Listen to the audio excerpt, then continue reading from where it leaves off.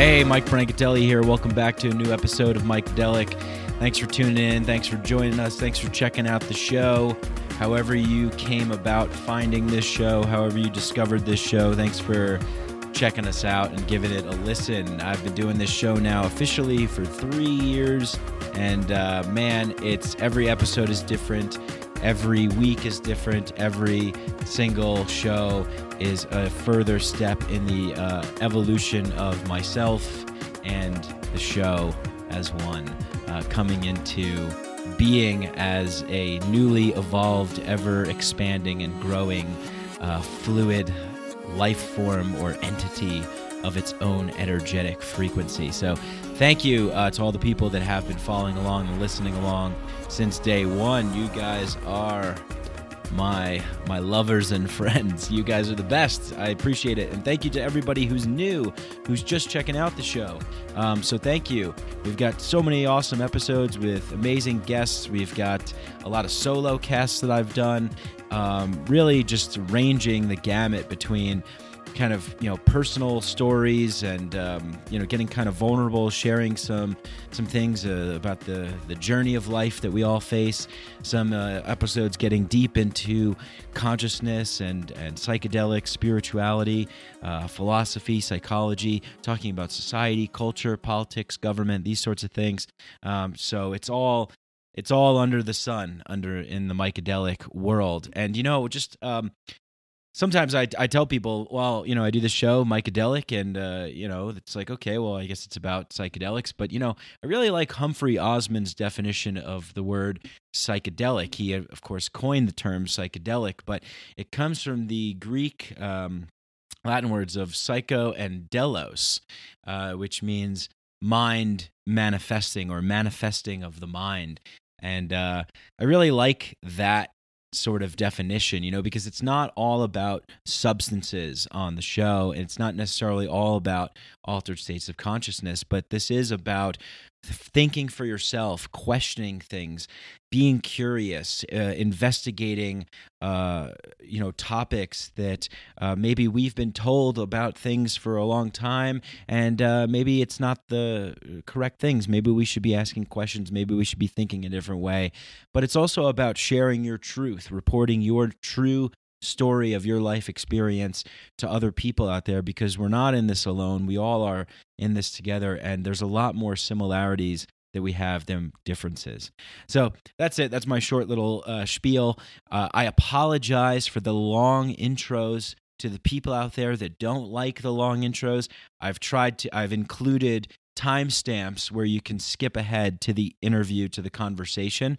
I'm really trying to work on finding a balanced approach here of doing an intro and talking. Sometimes I do these longer intros because I just feel really passionate. I feel like I'm in a flow state and I have this lightning in a bottle that I just want to blurt out. And, maybe sometimes I hit it and sometimes I don't. Sometimes it's on, sometimes it's off. But sometimes I just feel like, man, I got something flowing and I got to get it out. So, for example, the last episode with Hamilton Souther, great episode, great conversation. Unfortunately, the internet connection gave us a little bit of static throughout the interview. He was coming in from Iquitos, Peru. It's not so great there. But I felt compelled to kind of share some insights that I had the night before. And it was the relevant place to do that. So anyway, moving forward, I'm really going to try and keep the intros to under 10 minutes long. The last one, I think, was a bit longer, but we had that Psychedelics Today ad that was in there. So, with that being said, thank you to all the people who like the intros, the people who like the solo casts that I do. I appreciate that very much. And so just, message me on Instagram, message me on Facebook, go to my website, mikebrank.com, fill in the contact form. Let me know, what do you like? What don't you like? What would you like to see more of? What kind of guests would you like to see on the show? Do you want to see more solo casts? Do you want to see no intros? How would you, if this was your show, what would you be doing? Let me know. I want to know. This is a collaborative effort, and we're a team here. So thank you very much for your feedback. Always much appreciated. Of course, if you want to support the show, you can go on to Apple Podcasts, leave a 5-star rating and review. We have 146 ratings, and really what's really cool is that we have like 76 reviews. So a special thanks to all the people that take time out of their lives to write a review, because it really it warms my heart. I'm always just filled with joy when I hear how you guys feel about the show, and that then helps let other people know what we have going on here, and spreading this message of freedom, liberty, expanding consciousness, evolving to a higher state of being, and empowering ourselves to be responsible people, making voluntary decisions to get along and live in a better, healthier, more prosperous society with the freedom to ingest whatever we please and the benefits of psychedelics. So he's spreading that message, putting that signal out there. I'm an independent creator. I do this whole thing on my own, all on myself. Besides from the 25 or so patrons, my Patreon people, my producers of the show, thank you. I love you all. Big shout out to, of course, Hell, Sarah, Gary, Austin, Zach, all you guys. If I'm leaving anyone out, I'm sorry. But they're in the Inner Sanctum Mycadelic WhatsApp chat group. And I love this group because it just brings people from all around the world together in a community to talk about relevant topics discussed on the show, share trip reports, stories, and all that kind of stuff. So you can go to patreon.com/Mike Brank. You can donate as little as $1 a month. Every little bit helps. It's really, really great. And if you don't want to do a monthly thing, you could go to my website. I have a PayPal one-time donation. You could do that as well. I do have sponsors on the show. They're all affiliate sponsors. So, they're not paying me for sponsorship. They're just companies that I think are doing some cool things, and I'm happy to share what they're doing. I use their products. I use their services. And if you guys use them too, I get like a little, kickback or whatever for promoting them. So Psychedelics Today, go check them out. Their course, Navigating Psychedelics. If you're going through a difficult psychedelic experience, if you just want to be more educated about psychedelics, these guys are on the forefront of providing the best resources to do that. Hemp Bombs, CBD, hemp-derived CBD. Go get that. It's hempbombs.com. Put in the code Mike15 to get 15% off. And Synchro, plant-based and keto nutrition products. Go to synchro.com and put in Mycadelic. You get 20% off of some awesome stuff over there. So that's about it. Today's show was with an awesome guest, Jennifer Sodini. Me and Jennifer have been like social media buddies, for a long time, and I was so thrilled that I got a chance to talk to her. It's like, I feel like I really know her even more now. Of course, getting to talk to her, but you know what I mean. It's a good conversation. Her website is Evolve and Ascend. Go check it out. Like I said, all the links are in the show notes. All the links for everything is in the show notes, so check that out on the website, in Apple Podcasts, wherever you listen to podcasts. But Evolve and Ascend is an amazing website putting out great content involving consciousness, culture, and theogens, the occult, astrology. They have stuff about magic, spirituality, music, art, just really full, comprehensive, all in one place. Very beautifully designed website, easy to navigate, talking about the things that we love and care about on this show. She's also a partner for Whitma Live. Whitma Live is a conscious event series that is bringing live events together with curated panels to talk about experiences centered on empowering and activating the imagination, alternative viewpoints, gathering together like-minded individuals, and really exploring what well-being truly means in this modern time that we live in. So check out Whitma Live as well. Jennifer's also an author of an amazing children's book that's promoting inclusivity and connectedness, just an uplifting, great book that she published in 2014 called The Unity Tree, and the links for that are in the show notes as well. Jennifer also has her own website, jennifersodini.com. Follow Evolve and Ascend on Instagram, Jennifer Sodini on Instagram, Facebook, everywhere. And she also has a deck of oracle cards, the Amenti Oracle Feather Heart Deck and Guidebook, Ancient Wisdom for the Modern World by Jennifer Sodini, illustrated by Natalie Miller. And so it's really cool.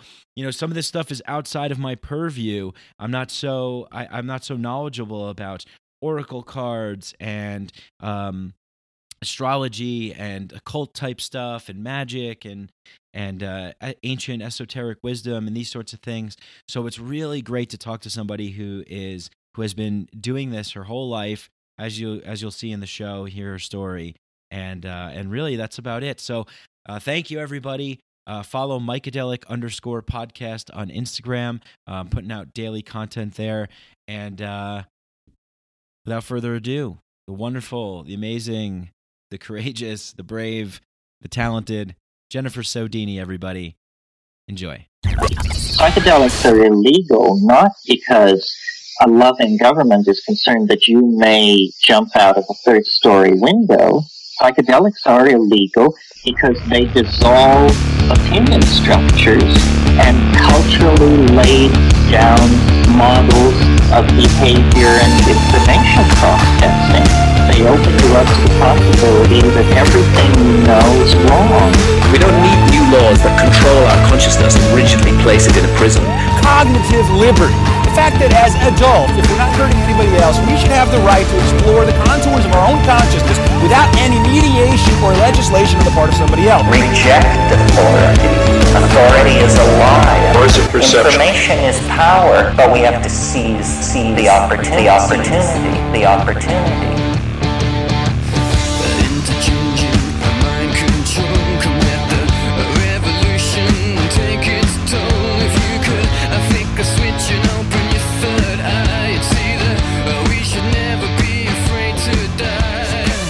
First question, why are you here? And follow up, what is this all about? The great questions. Yeah. So Jennifer Sodini, thank you for joining the Micadelic podcast. So please, share your story with people. I've been following your stuff for a little while. Evolve and Ascend is the website. You have another project going on called Whitma, which is well-being in the modern age.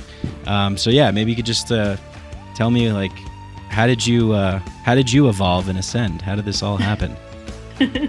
Oh, wow. Well, it's a combination of psychedelic synchronicity and a bunch of things in between.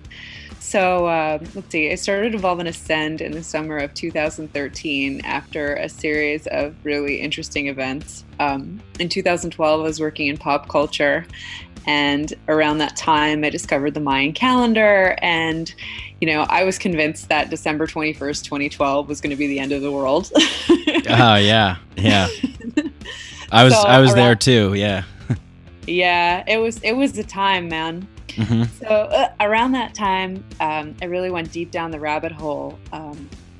I started researching, what the apocalypse meant, the Mayan calendar, all of these things. And then a lot of different kind of, psychedelic pioneers came to the forefront. So that's when I discovered the work of Terence McKenna and Alan Watts. So on December 21st, 2012, I took a hero's journey of psilocybin, and it basically broke open my head and revealed to me my life path. At the time too, I was in a relationship. I thought I was going to get married. I thought that, this was just what my life was supposed to be. And one of my favorite expressions is man plans and God laughs. So yeah. when I had that experience, I was like, wow, okay. So complete redirect. Pretty much everything started to shift from there. I ended that relationship.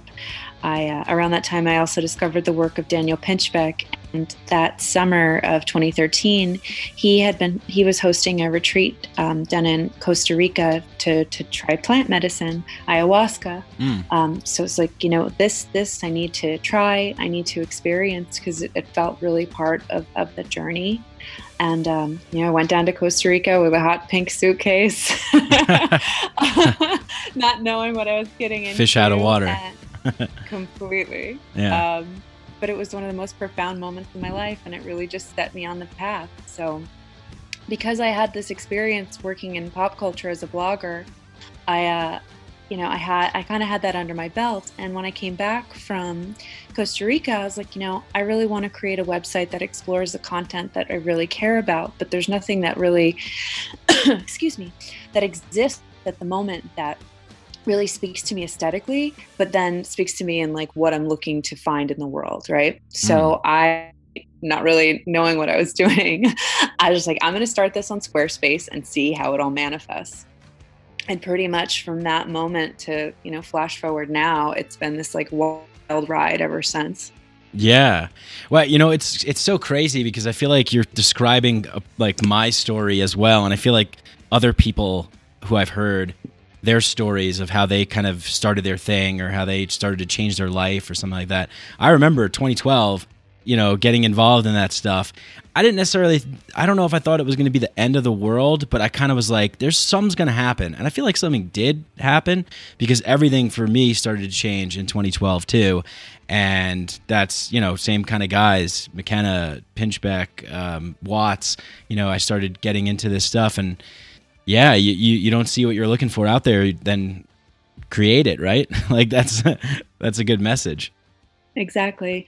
Yeah, it seems like that time really was this like portal of initiation, right? There's this whole phenomenon Totally. of so many people in our space that, whether it was just because of that content coming to the forefront, it opened up this kind of level of consciousness to look beyond the veil. But it really felt like there was this shift in energy that it's just from what's happened from then to now, even it's wild. It's really been this crazy lifting of the veil, and you can't help but look back and say, okay, I think there might have been something to this.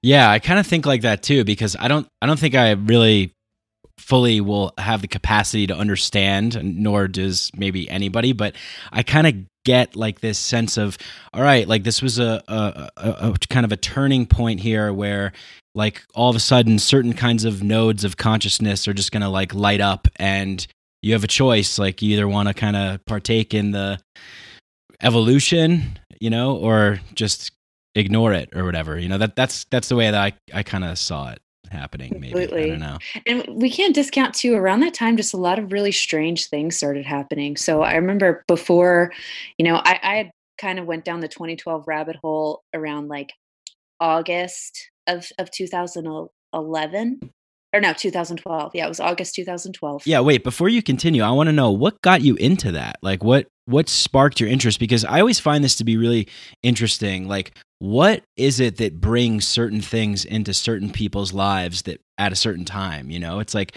why were you ready to like receive this information at that time, and what like led to that curiosity? Because some people, a lot of people just don't have that curiosity. They're like 2012, what are you talking about? Mayans? Like what sparked that interest for you? Well, at the time I was still kind of a closeted occultist. I grew up with my grandmother. She was really into the occult, and she closeted occultist. Stay in there, you occultist witch. Don't come out. Well, see, I don't really identify as a witch, but I've always been into the esoteric philosophies, secret teaching of all ages. And it stems from my grandma because she was really into Aleister Crowley and witchcraft and demonology. And she was kind of this anarchist free thinker that hated the Catholic Church. And she literally it was way too young for her to be saying this kind of stuff to me. But I'm like 10 years old. And she's like, everybody a pedophile, they're molesters, they're stealing money. Like, whoa, grandma. Yeah, but sounds like me a couple of years ago. Yeah. Yeah, and that's crazy thinking back then, because this is like 1995, 96, so there's no internet. So she was just like coming to that conclusion from her own reading and research. Wow. So she was she kind of like teaching this to you, sort of different kinds of practices, or was she encouraging you to like read certain things or just talk to you about certain stuff? It was a combination of everything. So when I was really young, she taught me how to read oracle cards. So we would sit at her kitchen table, and I have this oracle card deck that I don't know where it came from.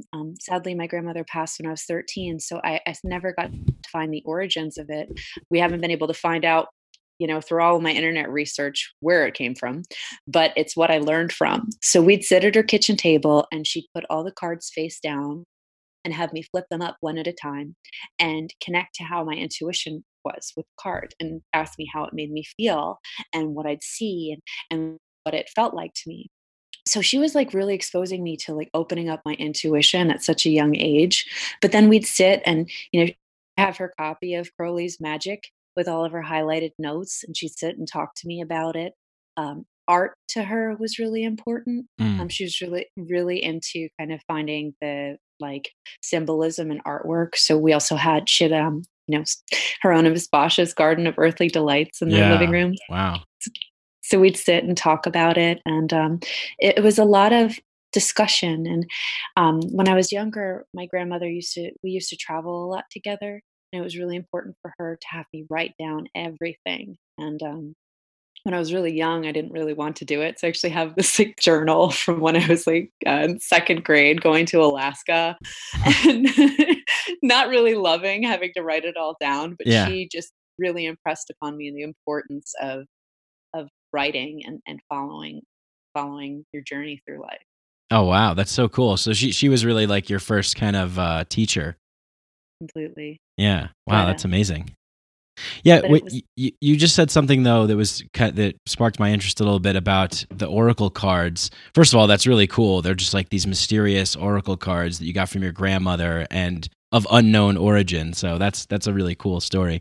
But what about like looking at the cards? Because I'm not so familiar with this space. My girlfriend kind of dabbles in some stuff, and I kind of pay attention on the periphery. But what I think you just explained it kind of well, like laying the cards out and then kind of seeing how that reacts or responds, or how you respond to that. Is that right? Like, can you explain that card reading process a little bit more?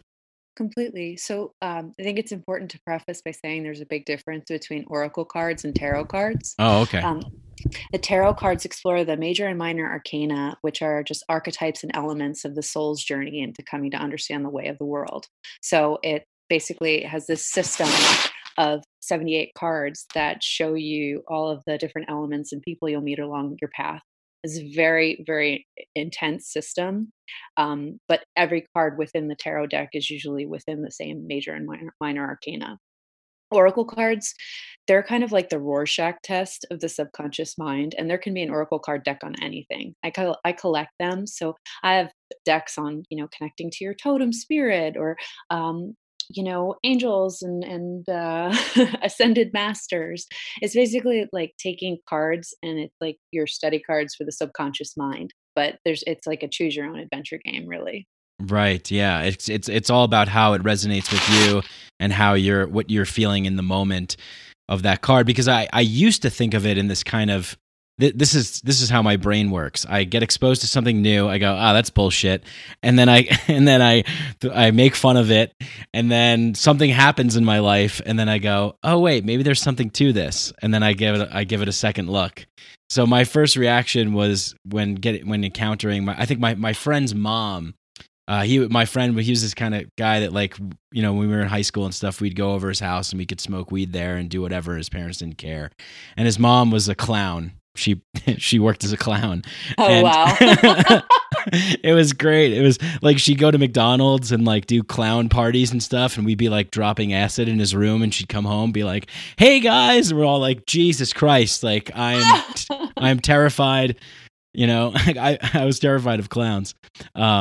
Mainly from the movie It, but then she was like, she had tarot cards and stuff, and she did like a reading, and I don't know, we always just kind of thought she was weird and like whatever.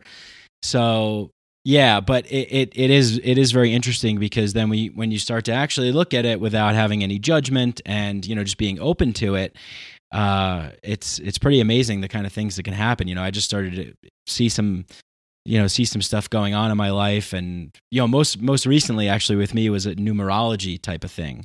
Like I started seeing 1111 everywhere and 444. And I was like, okay, this is weird, because I'm not the kind of person that's just going to like jump on and attach to this right away, but this is weird. This is happening. So it's just interesting how this develops, because there's so many things, with Evolve and Ascend and all the stuff that you do. It's like there's so much to learn about all this stuff there, and it's amazing too for someone like me who's like coming from the outside, like learning more. Oh, interesting, cool, new oracle cards. Didn't know that they were different than tarot cards. So, yeah, it's pretty cool. How can like, I guess, like, do you do readings for people, or did you start to do readings for people? Did you do readings for yourself? Like, how did you start to kind of work your way into this? I know your grandmother was showing you, but did you go out on your own and start doing stuff? Yeah, so after she passed, the oracle cards are kind of like my forever companion. So in elementary school, I went to elementary school in a very waspy area. So being an unbaptized free thinker was not really didn't make me the most popular person in school. Yeah. But Where did you grow up? I grew up in Brielle. It's a little shore town in Jersey. Oh, okay. Very much like boat shoes and golfers. Right. Yeah. Okay. But the fact that I was able to read oracle cards was always a novelty to people. So then in high school, at parties, people would always be like, "Jen, read oracle cards," and it was always so funny because at these parties, people would line up and I'd be doing readings, and everybody would like be having their mind blown. But it was always just a part of me. And then flash forward after starting Evolve and Ascend, and this is even like summer of 2014, I actually did readings publicly. I worked in a bookshop and I offered readings online, but I had this kind of epiphany um, after that experience, that it didn't never felt right for me to charge people to do readings. I never did it when I was younger. I never did it in high school. And ultimately, I'm not telling anybody things that they don't already know. It's just giving them confirmation. So for me, it feels better to empower people to learn how to do it themselves, because it's like the Wizard of Oz thing where it's like the power's within you. You don't want to give it away to the man behind the curtain. Right. So, yeah, I made a point that I would never charge anybody for a reading ever again after that summer. Yeah, I think it's important to kind of go over this stuff because there's so many common misconceptions or, just judgments coming from the outside looking in, just like, oh, this is just a bunch of nonsense or witchcraft or whatever it is, or take a Ouija board and talk to ghosts or something impress your friends at a party. I don't know, just people, the average person kind of coming in with that viewpoint. But then again, when you go into it, you realize there's something there. I remember living in New York. I lived in New York City for like 8 years before I moved out. And I remember just seeing like all these psychic shops. Like I lived down in the Village, so many psychic reading shops. And, it's like, all right, yeah, give me $20 and I'll tell you about your future. And it kind of like maybe when people are, I guess the point that I'm trying to get at here is that when there's people out there that are involved in this stuff, there's always kind of like the charlatans or the fakes or the scammers, but then there's the real aspect of it, which is what you're talking about, like the kind of coming from like a genuine, authentic place. And I think that's great, not charging people for it. I mean, that's amazing because things can get kind of tricky when you're like, entering the world of commerce and spirituality or, whatever we want to call it. It's like, all right, I'll be your guru for, $6,000 a month and I'll tell you what to eat and, look to the West and stand on your tippy toes and say Sanskrit mantras or whatever it is, just people have their ways of doing things. So how do you see, because I see this from looking out from the outside, I see Evolve and Ascend and what you're doing kind of cutting through that and offering something unique and different that speaks above the noise that's out there. How do you see that like whole landscape? Well, thank you for saying that. Sure. Yeah, I mean that's a big intention that I have. It's like I always feel like I'm kind of like the punk kid within the space because I'm not a life coach. I don't identify as a witch.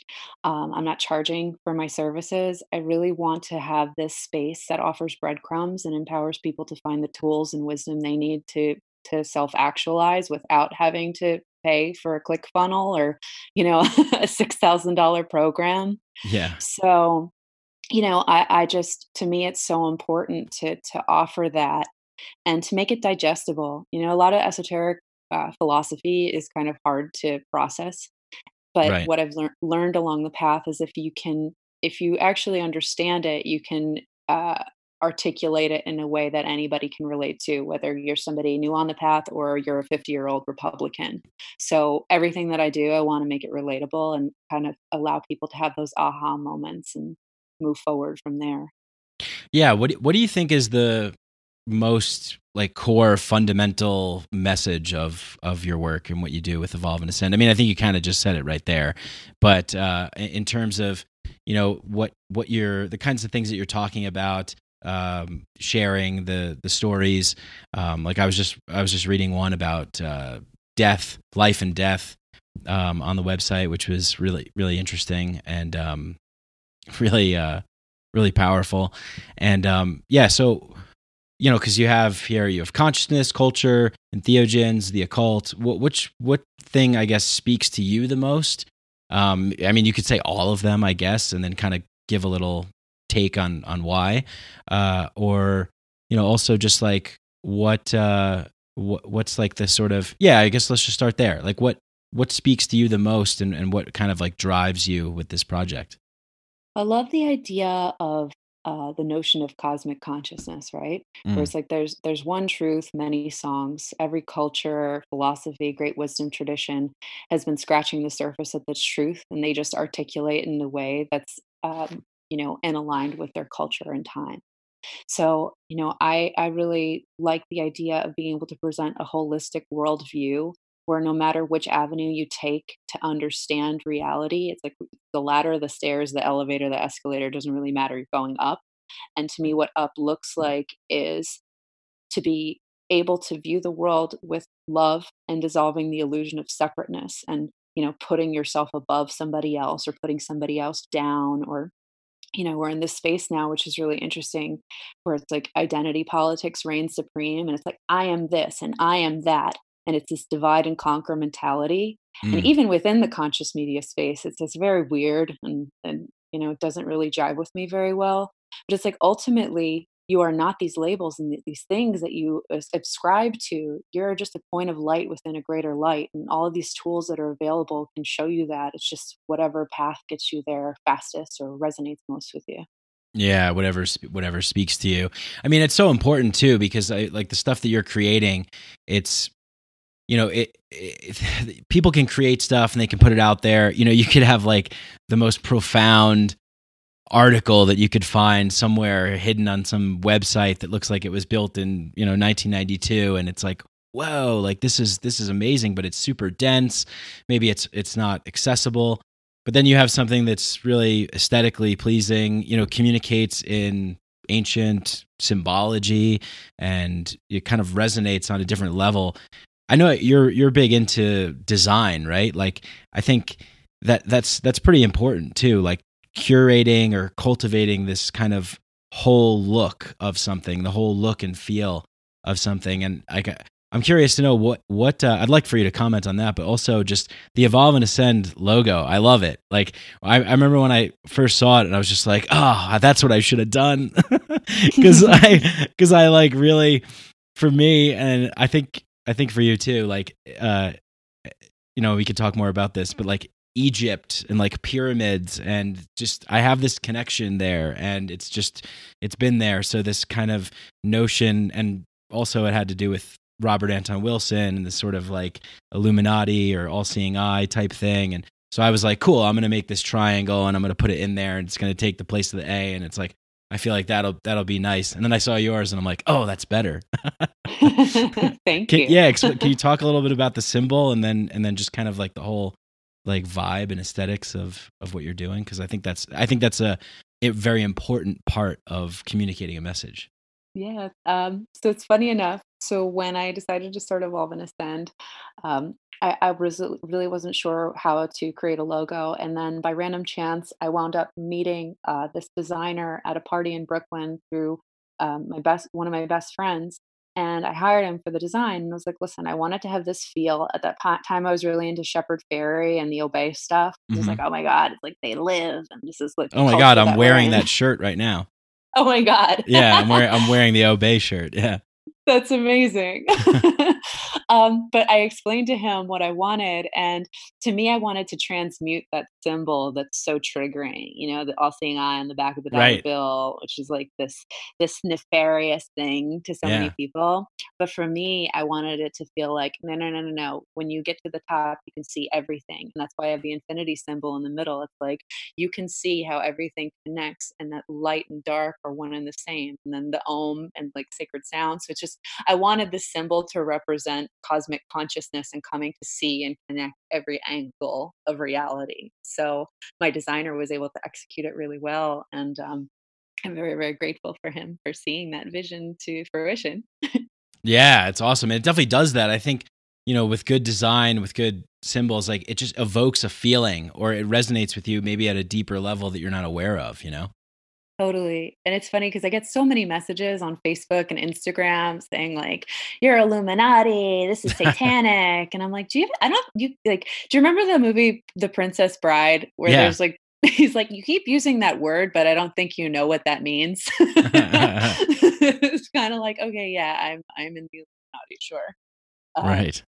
but no, it's kind of funny because when I break it down, it's always nice to kind of transform that conversation and have the person leave being like, "Oh, okay." Yeah, I like that, like turning it on its head thing too. I think, that's why I did the triangle with the eye in it as well, was like kind of taking that symbol and just making it something, like, I mean, a very famous example of this is like Hitler taking the Nazi symbol from, actually I don't even know, but it's like an ancient Indian symbol for peace and love, right? Do you know about this?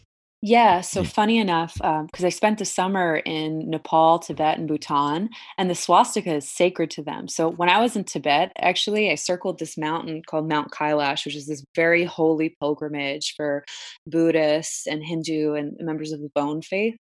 And one of the first like checkpoints I had was this tent, and I'm sitting drinking butter tea with these Tibetans, and I look up and there's a gigantic swastika, and to them, there's no evilness to it. It's supposed to be this auspicious, like the connection of all the elements. It's like the most sacred symbol possible. But some theorize that Hitler actually read this book called The Secret Doctrine, which was written by H.P. Blavatsky, who's basically the matriarch of the New Right. Age movement.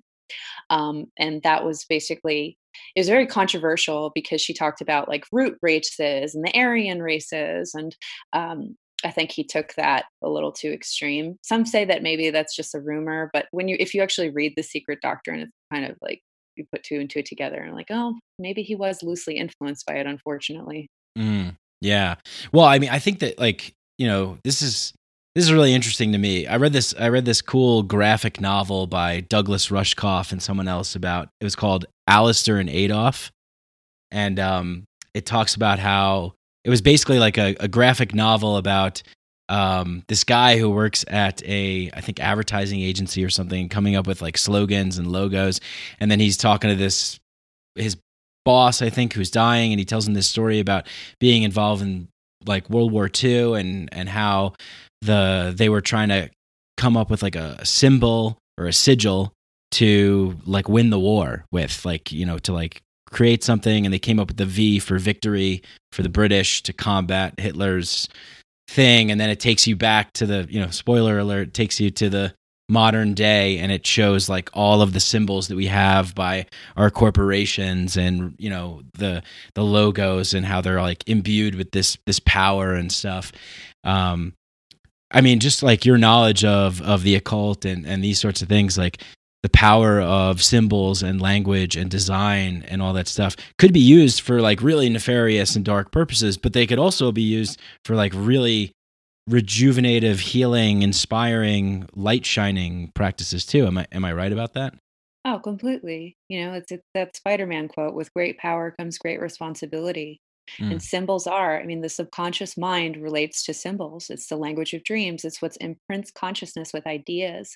And sigil magic, referencing comic books, do you know Grant Morrison? Yeah. Yeah. Yeah, I mean, he speaks of it often. And I actually practice sigil magic in my own kind of monthly routine, and it's very potent because that's how the mind responds. You're basically like programming yourself with an idea, and then if you think about that on a larger scale, or even just like the subliminal messages in advertising, there's something really powerful there. But if Mhm. you know it and can identify it, and then you can use it for good, I mean, that's the thing. It's being able to see and then go forward from there. Yeah, totally. Like you mentioned you were writing for a pop culture blog. I think you said blog. And I was working in social media marketing, and like I had a similar kind of feeling. I was like, Jesus Christ, like I'm copywriting and I'm doing stuff and I'm just kind of like tapping into this like power to persuade and manipulate people to buy things that they probably don't even really need and that I don't even really believe in. It's like, what am I doing? And I don't know. I see that kind of on autopilot, in our society. Just basically, I guess the way that everything is set up, it kind of makes it easy for people to just jump on that path. But then to kind of turn it in a different direction, that could be very powerful too. And then you start creating, the kinds of content that is fulfilling for your soul and for other people's, and that has a lot of power too. What's been sort of like a few of the most powerful, I guess, experiences or moments that you've had since creating Evolve and Ascend for you? Oh my gosh. Well, it's been a real trip. So some of the stuff is just stranger than fiction, but I guess I'll go in a linear fashion for it. There was a profound moment. It was this summer of 2014, which is like just a really weird time because that's when I was reading oracle cards, and then my ex at the time was on tour with the Budos band, and just a lot of like really weird things started to happen. And I remember having my first ever talk at well, it was actually my second talk. Never mind. My second talk was at this festival in Brooklyn called Gratitude, and it was very surreal because Daniel Pinchbeck was somebody that kind of like opened up this path to me. And I got booked to speak at this thing, and I actually wound up speaking after Daniel and this man named Jim Clark, who was the chairman of the World Technology Network. After Jim spoke, he came up to me. He's like, "I just have to. I need to speak to you, and I need to invite you to this, and it's very important that you come." So right after that, he invited me to this thing called the World Technology Network, which was like so strange because I got this invite to this thing, and I'm the only person that's like me there. Mm. Everybody else is in tech and finance, and I remember sitting and John Perry Barlow. He's unfortunately he's passed, but I got to see him speak during a live telecast with Edward Snowden. Oh, wow. And that moment to me was so profound because just the things that Edward Snowden was saying then, and just, kind of where we're at now, to be able to sit and witness it. And it really kind of did something to me on a deep level. John Perry Barlow was saying how, to make a goal in life to be a great ancestor. And that really stuck with me. And one of Edward Snowden's key points was saying that the greatest tragedy is revelation met with apathy. Wow. Yeah. Yeah. Ain't that the truth? Yeah. And I mean, it's like where we're at now, it seems like a lot of people kind of have this like apocalypse fatigue. So a lot of people are very angry. A lot of people are kind of over it. But from 2014 to now, that was a big thing. Wow. And then I'd say the second to that was receiving the Tao. So it was funny. So my ex one morning says to me, he's like, "Did you want to go to a Tao ceremony?" And I misheard him. And I thought he said dowsing. So I thought that we were going to go look look for water with rods. So I'm like, yeah, fuck it. This sounds great. Why not? So we actually wound up going to a temple in Queens. And it was this 10-hour ceremony that was only in Chinese. And I had to wear headphones, the English interpretation. And I never really knew anything about the Tao. I wasn't that aware of it. That was not a philosophy that I ever explored that much. Yeah, I'm kind of like sort of aware. I mean, like, can you explain it a little bit more, the Tao? Yeah, it's kind of this like it kind of relates to the notion of cosmic consciousness, but it's like everything is and isn't all at once. It's the cosmic balance of life and death. Everything is kind of like posited in this riddle, right? So like Lao Tzu, his koans and things that he'd speak of were very much like these puzzles for you to figure out. So actually, a friend of mine, he was a 33rd degree Freemason, and he told me one of the best pieces of advice he was given was very like Tao Zen, to teach, not talking. Mm. So there's a lot of that where you're supposed meant to figure it out. Um, but it was wild because at the end of the ceremony, your name is burned in the book of life. And then you're given the three treasures, which are these secrets that you're not allowed to tell anybody, and the secret magic word and mudra. But then they also reveal something that kind of blew my mind and stuck with me to this day because it was this feeling I had always had. So they talk about Christ being crucified on Skull Mountain between two thieves. And he says, when you think, the person had said to me, it's like when you look beyond the words at the higher meaning, is that don't let your eyes deceive you of the truth. So when you think of the symbolism of that, Christ being crucified on a mountain in between two thieves, it's like the third eye and the things that we, deceive ourselves with our vision when our true vision is within the unity in between it all. Whoa. Yeah. The mind blower right there. Yeah. God. And then, I mean, almost 2 years ago now too, which is so wild. Right around the time I started the Oracle card deck that I have coming out in May, through random synchronicity, I was actually gifted a trip to Egypt by Nassim Haramein. Mm. And one of the nights that we were there, I got to spend the night in the Great Pyramid. So we had about an hour in each of them. And that was one of the most profound moments in my life. It happened under the night of the full moon in Libra.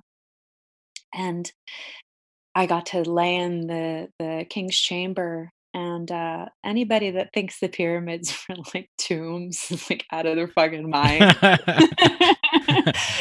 Talk about a portal of initiation, man. Wow. I mean, just comparable to a psychedelic trip being in that space. Wow. Yeah.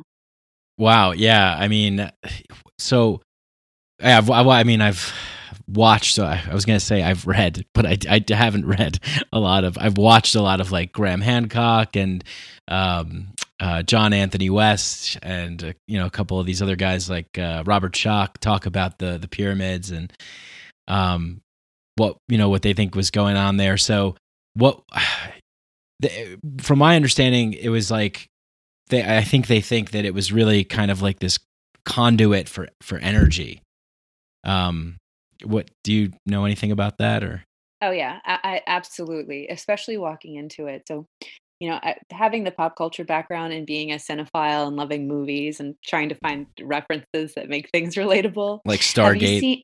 Yeah, like Stargate meets. Have you seen Arrival? Yes. Okay, so the scene in Arrival where they go into the spaceship and gravity shifts. Mm-hmm. It felt like that walking into the King's Chamber. Wow. And then as you're walking up and in, the way that the geometry is inside of the pyramid and the way that sound travels through there, you cannot help but have this like realization that the Egyptians knew of the technology within sound, because as you chant, the way that sound carries through the room, it reverberates through every single one of your cells to the point that you just feel like you're having an out-of-body experience.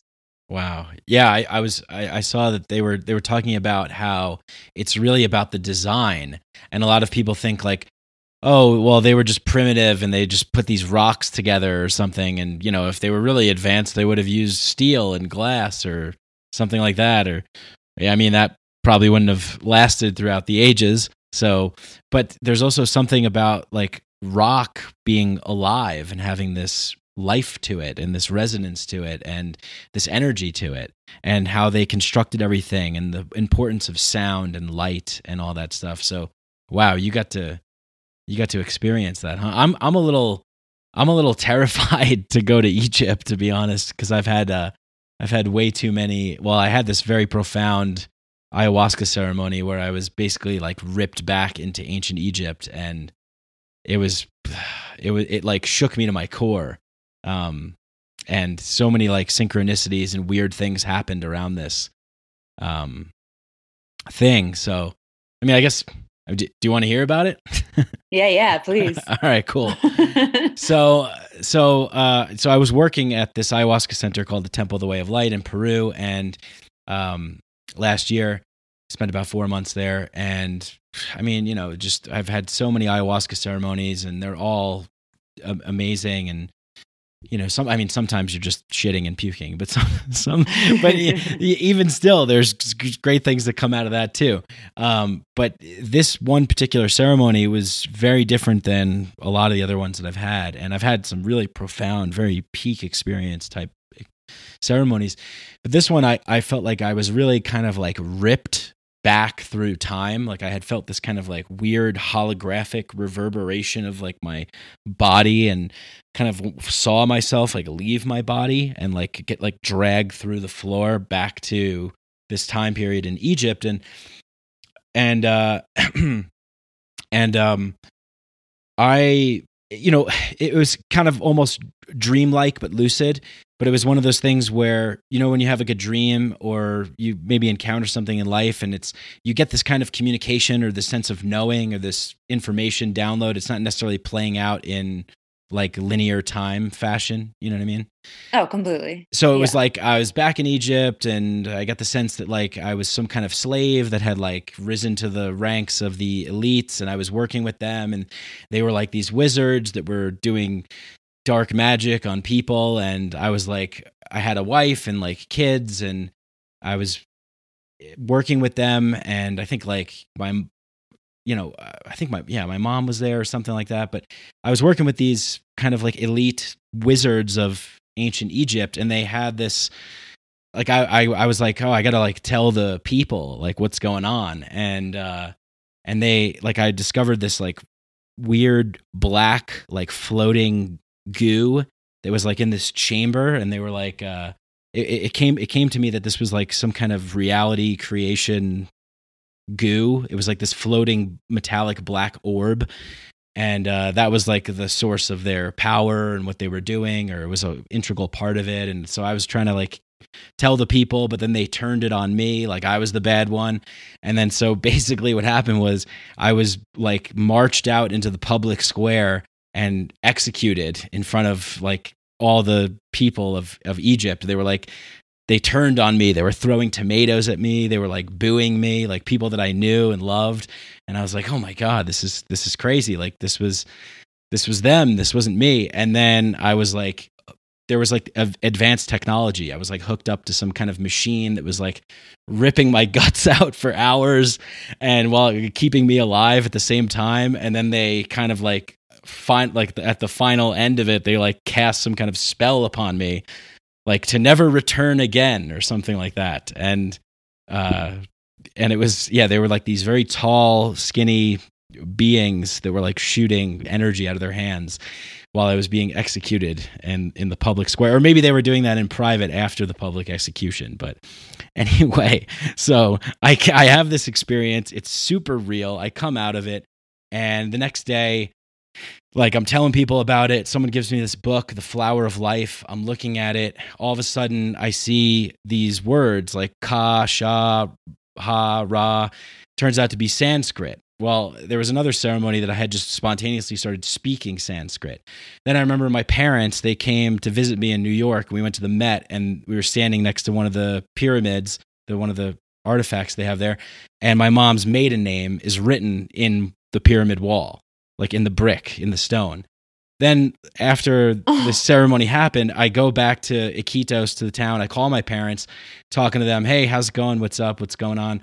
Oh, we did one of those DNA tests, by the way, and we found out like our lineage, like ancestry or whatever, part Egyptian, like Northern African, Mediterranean Egyptian. Like that was what they had revealed to me, and Jewish. They said partially Jewish too. And I remember like something about being like a Jewish slave or something like that in that ayahuasca experience. Then I remember like a couple years ago, I just drew, like I just drew this painting. I had no idea. I just drew it. And it was like a pyramid with an eye and like this kind of like weird dog-headed figure, like an Anubis kind of thing. I'm like, oh, that was weird. Why did I draw that? And all this like secret language stuff. So I think there may be some more things, but anyway, it's a long story, but it's basically just, it really like hit me profoundly. And I don't know what the hell to make of it still, but it has definitely made me think a lot about some kind of something happening. Oh my God. So can I kind of blow your mind for a minute? Sure, please. So there is a conspiracy that the black stone in Mecca, the Kaaba stone, is actually from this substance. It's like there's this whole black goo conspiracy. Really? To be like, yes. Whoa. I've spent hours going down this rabbit hole. And there's this idea that there is this black goo that's a programmable substance. That is why, we were in Iran and Iraq, and it's basically this like kind of malevolent thing that can control people and Holy can be shit. used for black magic. No Yes. way. Yes way. Oh my God. What? Yeah. What am I supposed to do, Jennifer? Like, what am I supposed to do now? How am I supposed to live with this information? Awareness, not be-awareness, Yeah. But it's funny because like you're telling me this, and I kind of just had like I could see where you were. And, do you remember the story of like Joseph and the Technicolor Dreamcoat, basically? Do you remember Vaguely, this? yeah, vaguely. Vaguely. So basically, Joseph was sold into slavery by his brothers, and he rose up from slavery to become the chief vizier for the Egyptians because of his ability to interpret dreams. Wow. And there's like this whole esoteric thing behind it. So I'm wondering if you're like dialed into that life somehow, or like got to take a peek into that timeline, because there's a lot of really interesting synchronicity and conspiracy behind some of that vision that you had. Yeah.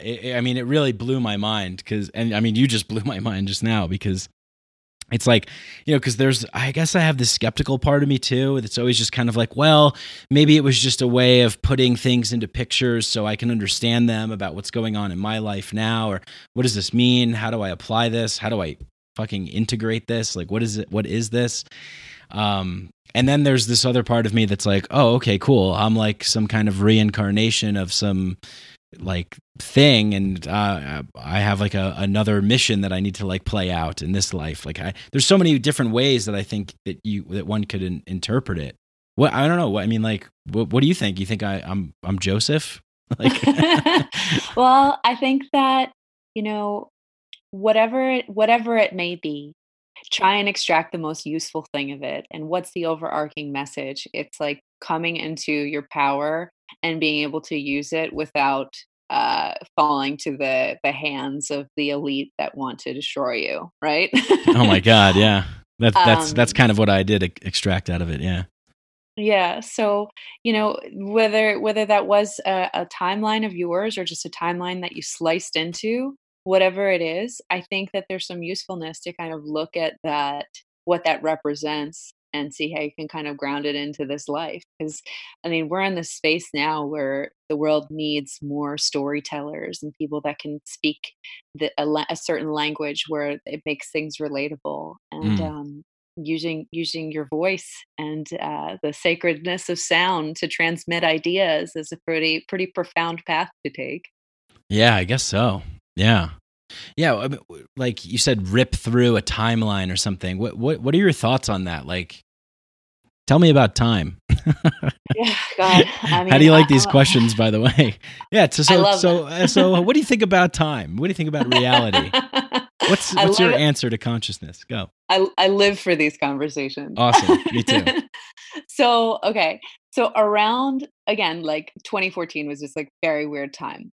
So I had this moment when I was working in that bookshop where, every time that we had lunch on this Ouija board that the woman that owned the shop. She was a collector of paranormal memorabilia. And like our lunch table was basically this big Ouija board, right? So one day in between readings, I was like, you know what? I know my energy and I know myself. I'm going to give this thing a whirl and see. And I don't know what portal I opened or what, but my colleague and I started using it and all this stuff started coming through that like blew my fucking mind. And I was like, oh my God, I need to go home and settle with this. And basically it opened up this whole thing where I had a good solid 6 months of my life where I was channeling after that Ouija board situation happened. Whoa. So when it happened, I started getting it just blows my mind thinking about it now too, because I eventually wound up closing the door on it because it just felt like it was too much time in the astral realm. But Mike, I was getting stuff in Aramaic and I was getting things in Turkish. I was getting words that I had never heard before in my entire life. And my ex had acted as my scribe. So I would get all these words, we'd write them down and look it up and be like, what the fuck? Wow. What does this mean? Like, what were some of them, if you can remember? Do you yeah. want to So share? Yeah. basically, we got this word. I got this word that came through over and over and again. It was T-E-E-T-E, T-E-E-T-E, T-E-E-T-E. And I was like, what is this? T-T-T-T. And I looked it up, and what it meant was the Our Lord's Prayer in Aramaic. And I was told, I got this whole download about how that it's a prayer that's been subverted and used as a method of control, and people are confused with what it really means, but really it's an invocation of protection and like a prayer of the cosmos. And it's this very sacred esoteric thing that it's like a way to protect yourself. And I had never heard of that before. I've like, growing up with a grandmother that was like, fuck the Catholic Church. I never even had any like connection to Jesus at all or any of these things. But it opened this whole portal to like esoteric Christianity and Gnosticism and whatever else. And I keep getting these breadcrumbs from what I channel. And I got this whole download about Jesus having a daughter. And I mean, not to get like super trippy, but like there's this whole thing that there's actually, I came to find after, this whole weird experience that some believe that Jesus actually had a daughter named Sarah. And there's this whole idea that Sarah like was like this other patron saint, whatever. Long, crazy, trippy story. Yeah. But basically, having been in it, I started getting so confused. I'm like, what does all this mean? Why am I getting this? Like, did I have some past life connected to this? What is going on? Am I like slicing into time? What is going on? So for me, ultimately, after, I eventually, like I said, I closed the door on it because, I literally have like notebooks of the channelings that I'm not ready to go back to. Mm-hmm. But I've come to kind of believe that we're living in this space where it's like everything is like a Russian nesting doll, where these time is layered in ways like where it's like, the Matryoshka dolls where like you open one up and then you open up another and you open up another. And it's confusing because we're only aware of what we're in and what our consciousness is in at the current moment, but everything is happening all at once. And time is this illusion that is so hard for the brain to kind of like compute infinity. But I think that, there are all of these layers simultaneously happening on top of one another. And whether we're using a system of divination like a Ouija board, or even like playing with oracle and tarot cards, or having a psychedelic experience, we're ripping into different potential timelines or seeing potential timelines and like just being able to have a kind of greater view of the layers of reality. I mean, I know this probably sounds nuts to say, but no, I resonate with that. Yeah, that makes sense to me. Yeah. Yeah. And it's like, for those willing to keep seeking and to keep opening those doors, I think then you just keep going deeper down, right? Like more stuff keeps popping up, and sometimes it can be a little overwhelming, but like you said before, with Spider-Man, with great power comes great responsibility, right? So it's like, maybe it's whatever is like opening up for people. It's like, okay, like we'll open this up for you, but you gotta kind of like help us out too here, kind of take this into the 3D manifested world. Completely. And there's a reason why they say that rabbis that used to read the Torah sometimes go mad or go blind. Like, or if you see that movie Pi, how he goes so nuts over it. I Like actually never saw that movie. I should though. Oh wow, Yeah, it's really good. that's Is that Darren Aronofsky's first movie, right? Pie. hmm Yeah. Yeah, but you can drive yourself nuts with all of these things, and like even what Terrence McKenna said, don't give into the astonishment, Hmm. but just take a peek and see, and don't let it get you too crazy because it's all happening. It's all happening. Yeah, for sure. It is. I definitely believe in that. I mean, that seems to be accurate in terms of how I experience the world. Um, you mentioned you're a cinephile. I guess, like I definitely would consider myself one too. Do you think that there's, I mean, I'm also a huge fan of Joseph Campbell and mythology, and I just really like the making sense of things in metaphor, telling stories, interesting characters and archetypes that we can relate to, and those sorts of things. And I see there's like it's really interesting to me to see like the popularity of like what's popular right now and what's kind of like resonating with people and how it's being communicated with like the Marvel movies or Stranger Things or whatever else I guess is out there. No But way. I haven't seen that. Is that good? So good. That show I think I relate to more than anything I've ever related to in my entire life. Oh wow, okay, cool. I Yeah. gotta check that out. Yeah, I was just about to ask you like what do you think? It doesn't have to be something current, but what are some movies that kind of like resonate for you in terms of, I guess, getting a good picture on like what is going on in the world and how the world works, or how, I guess, in the similar theme of like what we're talking about here in terms of energy and time and reality and these sorts of things. Are there certain kinds of movies that come up for you that are like, oh, this one nails it, for that this one gets it? Yeah, absolutely. So I think there's different categories, right? So as far as documentaries that kind of help you see behind the veil, I love Adam Curtis. Oh He has a yeah. documentary called Hypernormalization that's really great. But then there's also a series called The Century of the Self, Hmm. which is a really great thing to watch. Oh, one of my But favorites. Yeah. so good. But insofar as movies that help you kind of see the metaphor, I really think that Jim Henson was way ahead of his time.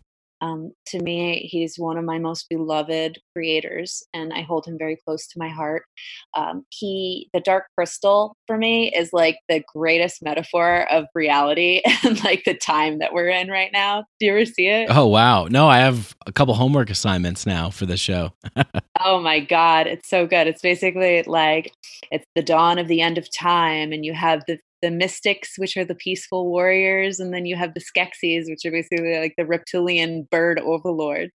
But you have these diametrically opposed opposites, but they're not opposite, they're actually connected. So as one is harmed, the other's harmed. There's no separation. Wow. It's super trippy. I don't want to give too much away, but it's a great way of seeing non-duality at the end of time, right?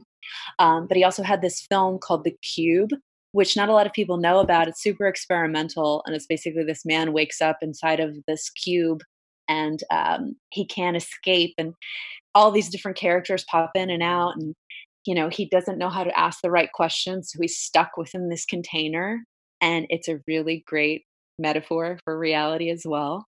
Wow. And then one of my other favorites, so I actually have the Southern Oracle from the Neverending Story tattooed on me because the Neverending Story is basically like, so theosophy is basically what H.P. Blavatsky and Alice A. Bailey and a lot of these great esoteric thought leaders kind of fit within this container of reality. And the idea is that there's no religion higher than truth. And Mm. then from that, there's a branch off called anthroposophy, which Rudolf Steiner was kind of the founder of and behind. And Rudolf Steiner, for those who don't know, he helped form the Waldorf education, and he was very big about like the imagination and imaginal realms, and that imagination is something that should be nourished from childhood, Hmm. and we should be taught to nurture that gift, right? So the Neverending Story is basically anthroposophy for beginners because it's this whole journey of like, you're the reader, you're the writer, you have yourself, and then you have your higher self, and it's just everything happening, right? Yeah. So the classic scene where, this one character, Atreyu, is at this gate of the Southern Oracle, which I said I had a tattoo of, and you can only pass through if you are pure of heart and confident without being conceited. And it's just such a beautiful, like, super trippy and like nostalgic film, but with an esoteric lens. There's a lot of potent lessons. That's so awesome. I gotta watch these films. I think maybe growing up, like I saw that and I was just like, oh, it's like a cartoon for kids or something, or I don't know. It sometimes it slipped by me. I actually didn't see The Princess Bride until like last year. Like there's Oh, wow. there's certain movies, like I've seen tons and tons of movies, but there's certain movies that like I'm like afraid to tell people like, no, I actually haven't seen that. They're like, what's wrong with you? You got to see. Are you crazy? But like I have a like Memento. It's been on my queue for like years. I'm like, all right, I'm gonna watch it one day. I haven't seen that one either. So. Okay, yeah, it's Christopher Nolan's, like one of Christopher Nolan's first movies. Everyone says it's really great, so it's just there's a couple of those movies, but I got the list. I wrote it down, put it in the show notes. Movies to watch. But you brought up, yeah. Oh, sorry. Go ahead. I mean, I love movies. One of the things, I haven't done it as much lately because it's a little time consuming, but I used to do esoteric film analysis all the time on Evolve and Ascend. So, there's so many hidden gems in films. And if you look at it with kind of a detective's eye, you can find the symbolism within it. Oh yeah. So I love doing that, just being able to point out the symbolism within the films that are in the mainstream. Yeah, I had a 33rd degree Freemason, Robert Sullivan, on the show, and he wrote a book called Esoteric.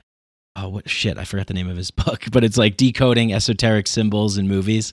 Oh, Sorry, cool. Robert, I forgot. I butchered the book, but yeah, it was really cool. Like we talked about The Matrix, Blade Runner, Harry Potter, Star Wars. Really, really interesting stuff.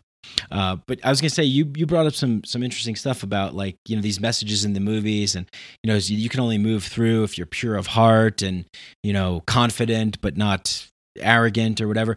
How do you like manage these human emotions that we all experience? You get upset or you react in a certain way, or you say I try to keep a practice where I'm like, I just meditated today for the first time in like over 2 weeks. So I say that I meditate, but really I kind of fall off the wagon and then get back on. And it's kind of this journey for me that I have to keep trying to keep remembering to do the things that I know are beneficial for me. Do you have any kind of tips, tricks, or things that you do to stay on the path? Totally. So it's really important to call yourself on your shit, right? Yeah. So taking inventory through self-inquiry is really important because we're all human, right? Like I'm not a nun, you're not a monk. We're trying our best to navigate this modern world that we're in and do what we can through the challenges that we're presented with. So, when I fuck up or when I, kind of fall off the path, I understand that there's this quote that my friend, the 33rd degree Freemason, he said that the fastest way to win an argument is to admit that you're wrong. So when things go wrong, I try my best to look at like, how could I have handled that differently? What is it that I have to learn? And how can I move forward from this? And how can I also forgive the situation? How can I forgive myself for reacting in an unfavorable way? And how can I forgive the greater picture? So practicing self-inquiry and forgiveness is like really helped me maintain sanity throughout the journey. Yeah, maintain sanity is so important. How do you forgive? Like, how do you forgive yourself? Like, what does that look like? I mean, because I think that for me, and maybe other people can resonate with this too, is that I'm pretty hard on myself. Like, I want things to be perfect. If it's not perfect, I kind of like just really. Or maybe, if I recorded a live podcast a couple episodes ago and like a couple weeks ago, and I like said something and I was like, shit. And I was just thinking about that. I'm like, damn it. I can get there, but it takes me a little bit longer sometimes to forgive myself for things because I expect so much out of myself, Yeah. I mean, I feel you. I'm very similar. But it's just, you got to just not harp on it so much. So it's like last night, actually, I watched this really great documentary called The Kala Chakra, which is Mm. that's an initiation that the Dalai Lama gives. And there's a beautiful scene where all the different monks are making a mandala, and like a mandala is made for it to only be destroyed afterwards. Right. Yeah, they So make it out of sand, right? and it's this beautiful practice. Is so hyper detailed. It takes like forever for them to make, only for it to be washed away. So if we look at moments as our mandala, to not fixate on what it was and to wipe it away and create something new. Yeah, And like mandala making was like the original Snapchat. yeah. Gotta live in the moment, people. Yes. I mean, like that. And one of the biggest things for me, I mean, that's great. And one of the biggest things for me has been, I was in this Colombian shaman ceremony with Mumbe and Rape when I was in Peru. And one of the guys said something, it just seemed so simple, so easy, but it really resonated with me and stuck with me. And it was like, he basically was just saying, look, like we always forget. So we have to remind ourselves, but we also need other people to remind us, and we have to be willing to accept those reminders. And then we also have to remind others too, because it's just a constant remembering and forgetting. Completely. It's we have amnesia from the amniotic space moving forward. Yeah. But yeah, remembering is really important because it's so easy to forget. That's a beautiful piece of advice he offered. I love that. Yeah, and it was like it just seemed like so simple, but it just clicked and it stuck with me. And I was like, yeah, maybe it was the way that he said it too. It was like a really nice, calm, peaceful time in the ceremony, and he took his time with it. But it was like, yeah, I have to kind of be a little bit easier on myself because I know that I'll forget, so I have to, remember as well. What about like for you? I mean, what about navigating relationships? I mean, how does, because that could be adds a whole another dimension to, walking on a path, that you're on, where your mission, your goal, if I can say, is that you're spreading and sharing information that helps wake people up, brings more awareness, compassion, empathy, love, and joy and inspiration to the world. And that's not easy to do, especially in a world that seems, for the mainstream structures of our society seem to be against that, so you're kind of pushing that forward into the matrix. But what about like in terms of navigating relationships? Like how have you found those, your practices and the work that you do to kind of inform that aspect of life? Yeah, it's been a major learning experience. So from every level, from like, your family relationships, friendships, romantic relationships, it informs a lot when you go on this path. I remember when I finally, did start Evolve and Ascend and stepped into this, everybody thought I was out of my fucking mind. Like, oh, you're just nuts. What do you just drink a psychedelic in the jungle and now you're talking all this hoodoo nonsense? Yeah, me too. Yeah. And it's funny because what happens eventually, and I've learned to like laugh it off, but especially even in my family, where like things that I was telling them back in like 2012, now they repeat back to me because they heard it on Joe Rogan. Oh, Like, okay, okay. awesome. You're validated. Yes. I'm like, okay, well, do you remember I told you that same thing? But okay, cool. Yeah. It's hard not to like get frustrated. And I think Hmm. that's a big part of it too. Um, part of practice is not you yourself getting triggered by people that may not understand, and then all of a sudden people have that awakening and then co-opt it in a way that they want to. um it's definitely been a learning experience. Yeah. In relationships, I've been lucky. So since my relationship ended with the ex that I was with when I had my whole breaking open the head moment, because I found this path and ultimately he found zeros and ones in Bitcoin, and God bless him, he's doing really well. But my relationships since then have been with people that really resonate with where I'm at, and we kind of meet in the middle. But now is kind of the first time in my life that I've really been single, and being single and kind of speaking from this space and being in this place, it's kind of a whole new dance to learn, because people either make false assumptions like I'm into Burning Man and tripping all the time, or I identify as a witch and, I'm a weirdo. And really, like, I try to stay as down to earth as possible, and trying to find ways to talk about the stuff without people judging automatically is interesting dance to dance. Yeah, definitely. I mean, it is a dance. I mean, everything is a dance. It's like one of my favorite Alan Watts quotes of all time, where he talks about the meaning of life. Are you familiar with that one? I love it. That's Yes. so great. Where it's like just life is like music, and the point is just to dance. It's not to get to rush to get to some crashing chord at the end. It's just to go along with the flow. And yeah, I mean, I experienced something similar. Like, my family is very. I like not like. I was gonna say like not Sopranos Italian, but like Italian enough to be like, Yeah.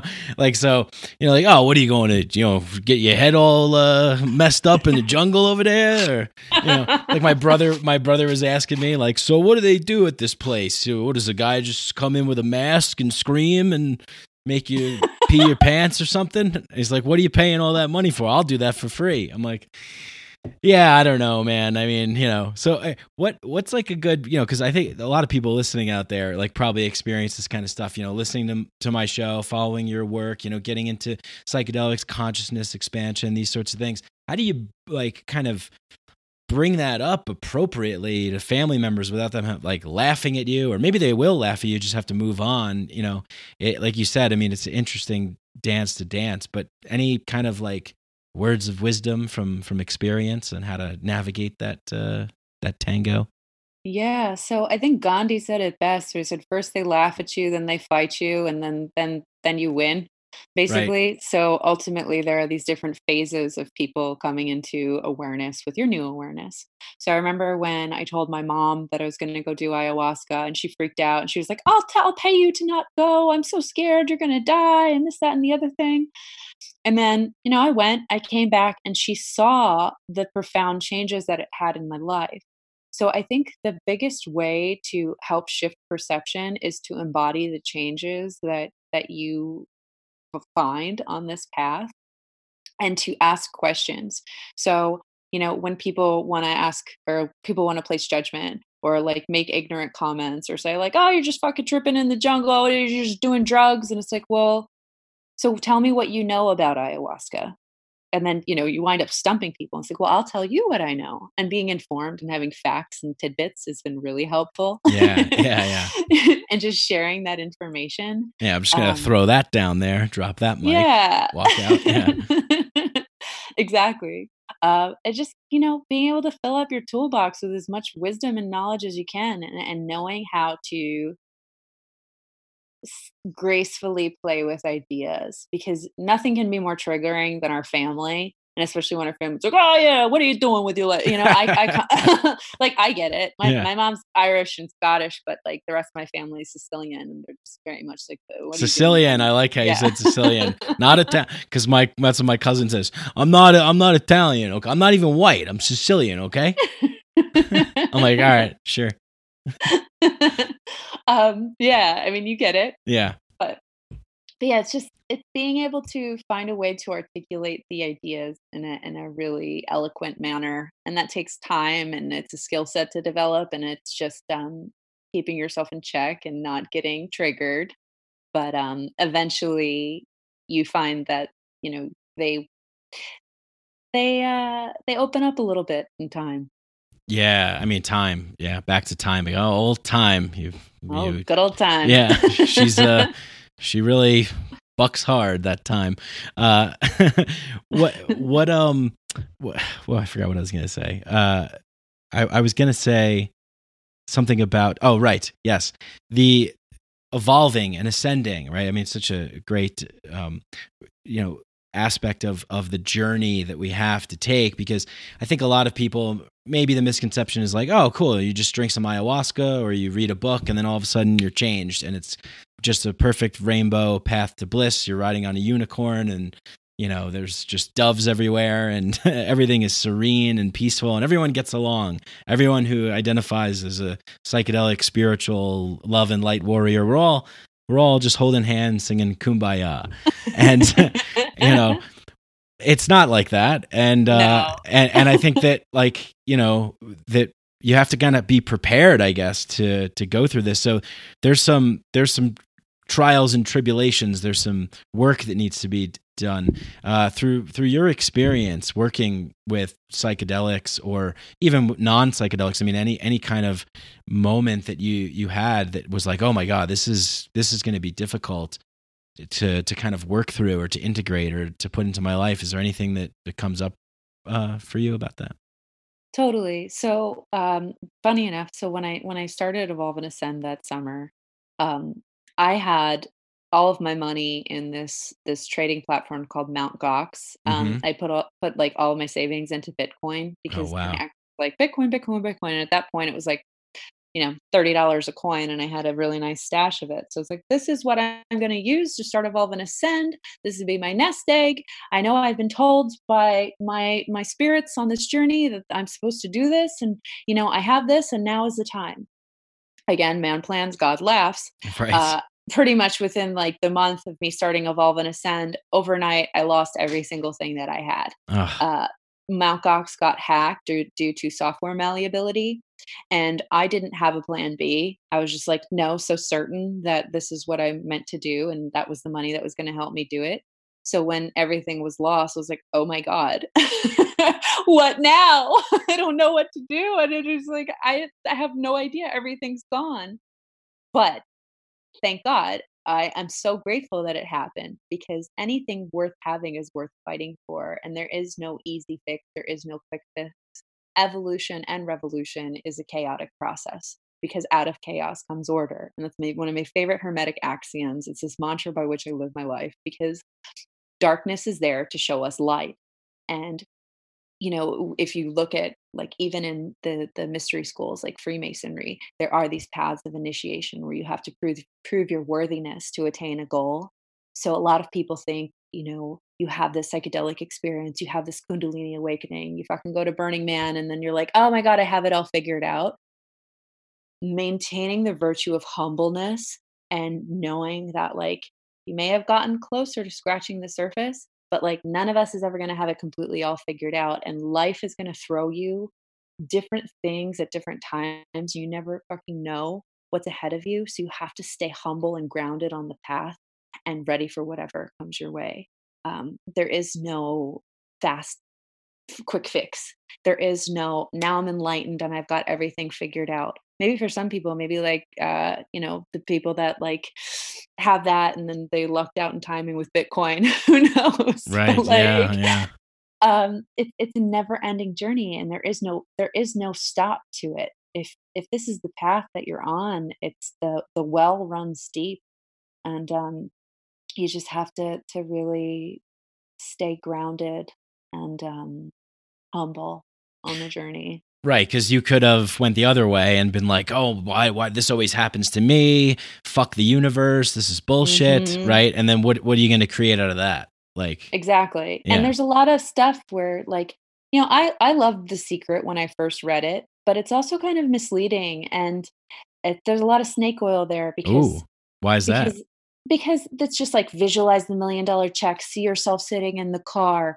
You're going to get the car when you see yourself sitting in the car. Oh, right, and the right, checks yeah. are going to come to you in the mail. And there's so much emphasis on Material the stuff, yeah. spiritual materialism. Right, To yeah. the point where some of the greatest experiences that I've had, some of the greatest revelations I've had was when I was dead ass broke, and it was an encounter with a friend, or a chance meeting with a teacher, or just things that money can't buy. So putting so much emphasis on this attachment to getting that check, I think can also be very damaging. So when that thing happened with losing all my money in Bitcoin, I had a lot of anger. Was like, well, I thought that if I just visualize it and law of attraction and I'm doing everything right, I feel like I'm vibrating at a high level. Why am I not vibrating abundance into my life? Am I vibrating at the right level? Can someone can someone test this for me? Do I need to vibrate higher, or Yeah, but then it's like that attachment causes suffering, and there is no great myth there is no great story that doesn't come without contrast. Right. So, don't hold on to such attachment that the path is always going to be full of puppies and kitties and light and rainbows. Right. Yeah, totally. I got that similar kind of thing happen when I had I was really into the Terence McKenna 5 grams in Silent Darkness, heroic doses. So I was doing that, and then like I had this mushroom trip, and like these like leprechaun elves were like drinking beer and like cheersing and clanking beers and like laughing at me because I had like really went super serious. Like I was just in this weird place where I was trying to figure out like the transcendental object at the end of time. Like I was going in deep every week, and I'm going to like know the big thing. And, and they like just turned on me in this like trickster fashion. They were just mocking me and laughing at me and just like, haha, yeah. Oh, show me the truth. Oh yeah. I'm so enlightened. Like, and I was like, okay, all right, I see. Like oftentimes the way the universe works is like if we're walking on like a giant Rubik's cube that's ever changing with trapdoors that go infinitely down to, all kinds of crazy places, and you just have to kind of zone in and figure it out, right? Totally. I'll never forget. I had one of my more profound DMT experiences. I went into one of the portals within the Rubik's Cube, and I was basically in this room seeing these two beings just programming their computers, and they both looked back at me and were like, "Oh my God, what are you doing here? Don't fuck with anything. We're busy." And then just went back to programming, and I watched them, and I was just like, "Wow. It is so much stranger than we can ever fathom." Yeah. So much stranger. Yeah. And I think like for me, like I had this kind of idea when I first started down this path, like I'm going to get to a point where I figure everything out, like, yeah. Like that was my original intention, was like, oh, I'm just going to figure out like what's going on with like reality like that. Like I'm going to get to a point where I just know that. And now I just think that's laughable, but yeah, same. But there's, but still, I think we both know that there is like this sort of plane that we can navigate on. That it's like, okay, there's something here, and if we just, like you said, stay humble, keep moving forward. I mean, it's. Did you ever see the movie Interstellar? Of course, I love that. What is it? Doesn't he figure out that like the whole thing is all about love? Yeah, I think that's I mean, it's such a funny thing because it's this intangible, right? Love, all you need is love. It's the core truth of everything, but it's this thing because what is love? Is love a romantic love? Is love a love between you and your like child? Is it between you and your pet? Is it you and a friend? And it's this energy. I think that it is the all-encompassing overwhelm of creative force, and yeah, I mean, I think through all the tessellations and the tesseract, that is the highest vibration of source that we can reach. And I hate even using the word vibration, but sometimes, yeah, I mean, I think sometimes you got it. Yeah, like McKenna said, like, we don't yet have the right language yet, so we still have to figure it out. But yeah, I mean, it's definitely. It's Ram Dass was giving this talk about. Well, I was listening to this recorded talk that he gave about. I think it was Krishna and Arjuna, some battle, and one of the guys says, you can't get me because I am love, and love is beyond time's reach. And I just thought that was really cool. This is the Bhagavad Gita, I'd imagine. Yeah, I think so. Yeah. Oh, so beautiful, those texts. Yeah, I mean, right. I mean, it's just like we're here podcasting for an hour and 22 minutes now, and now we get back to the kind of the core thing of why we're all doing what we're doing and what it's all about. It's this love and connection and trying to spread that and help other people see that, right? I think that's oftentimes gets lost, and I think also too in a lot of spiritual or psychedelic communities, it could be very about the mind and about the power of the brain and the mind and how can we get it to be optimal and what can we see and what can we learn and what can we know. And then really it's like the body and these other kind of intangible things like love are just maybe not talked about enough. Yeah, I think that, the concept of mind within that space is still very much in the body mind, because it's like total human optimization. How can I refine my mind so that I can navigate this material realm to the best of my ability, right? Yeah. But I love the Kabbalion. It's one of my favorite esoteric texts. And one of the Hermetic principles speaks of the universe, that the all is mind, the universe is mental. So if everything is a byproduct of mind, love is like the highest byproduct of that mind. So it's the energy that effervesces through everything. But it's just such a dense concept to wrap your head around, even though it's like the lightest thing that we can go towards.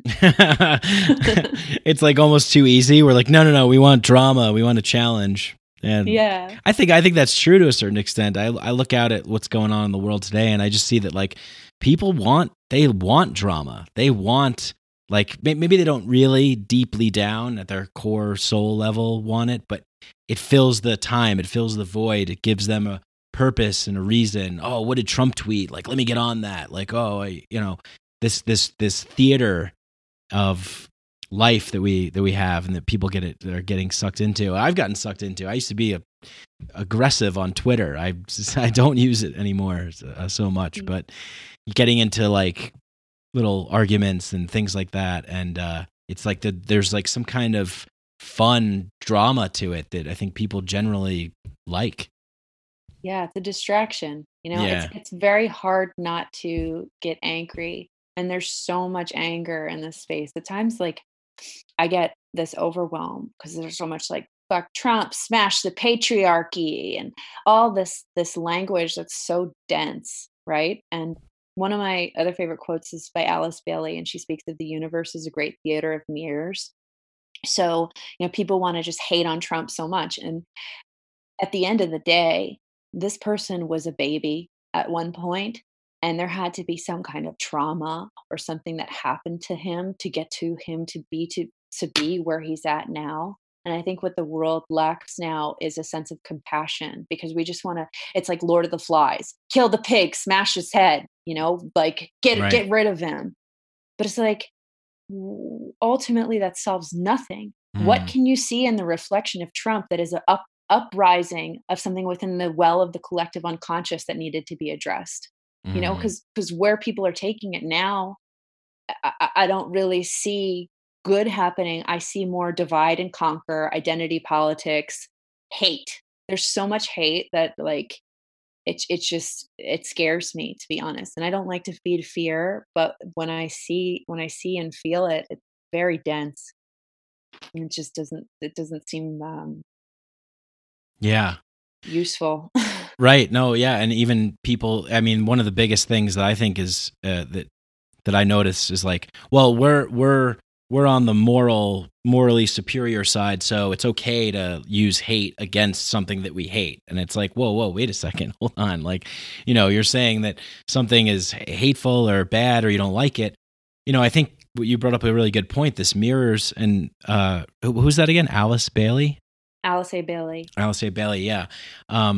I mean, I think that that's totally what it is. It's like, think about when we notice things going on with ourselves on an individual level, a part of ourselves that we don't like, or something that we do that we don't like, and it's like, oh, get it away. I don't like it. I hate it. And then that's just magnified, in other on the larger level and through other people that we see.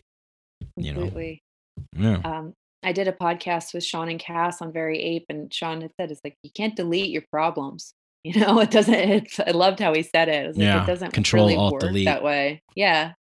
Mm-hmm. No. Well, we want to. I think that's the thing. Like a lot of the sort of like biohacking and things like that. It's like, how can we tune the human to a machine level of efficiency, where we can just kind of like get rid of what we don't want, keep what we want, and then just make ourselves the most optimal performing things. And I'm like, okay, cool. Like, maybe if that's what you like, but we're not machines. Like, we're human beings, Yeah.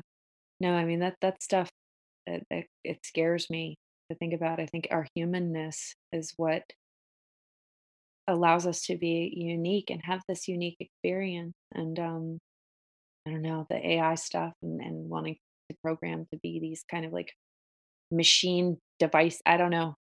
Yeah. I don't really Is know. is that this is good because we're gonna wrap soon, but I want to get to what is your biggest what's the thing that you look at as being like the biggest challenge or concern? I mean, you mentioned that this kind of stuff scares you a little bit, so maybe you could throw that in there, and then after you kind of answer that, talk about what makes you like hopeful and what you look forward to. Yeah. So, within the space of non-spirituality and spirituality, there is this rampant uh, kind of disease of materialism. So there's a lot of spiritual materialism within the conscious media space, where it's like, I am now like a fashion witch, and like I have now self-actualized so that I am wearing all these designer clothes, and like this is just what it's all about. It's all glamour, right?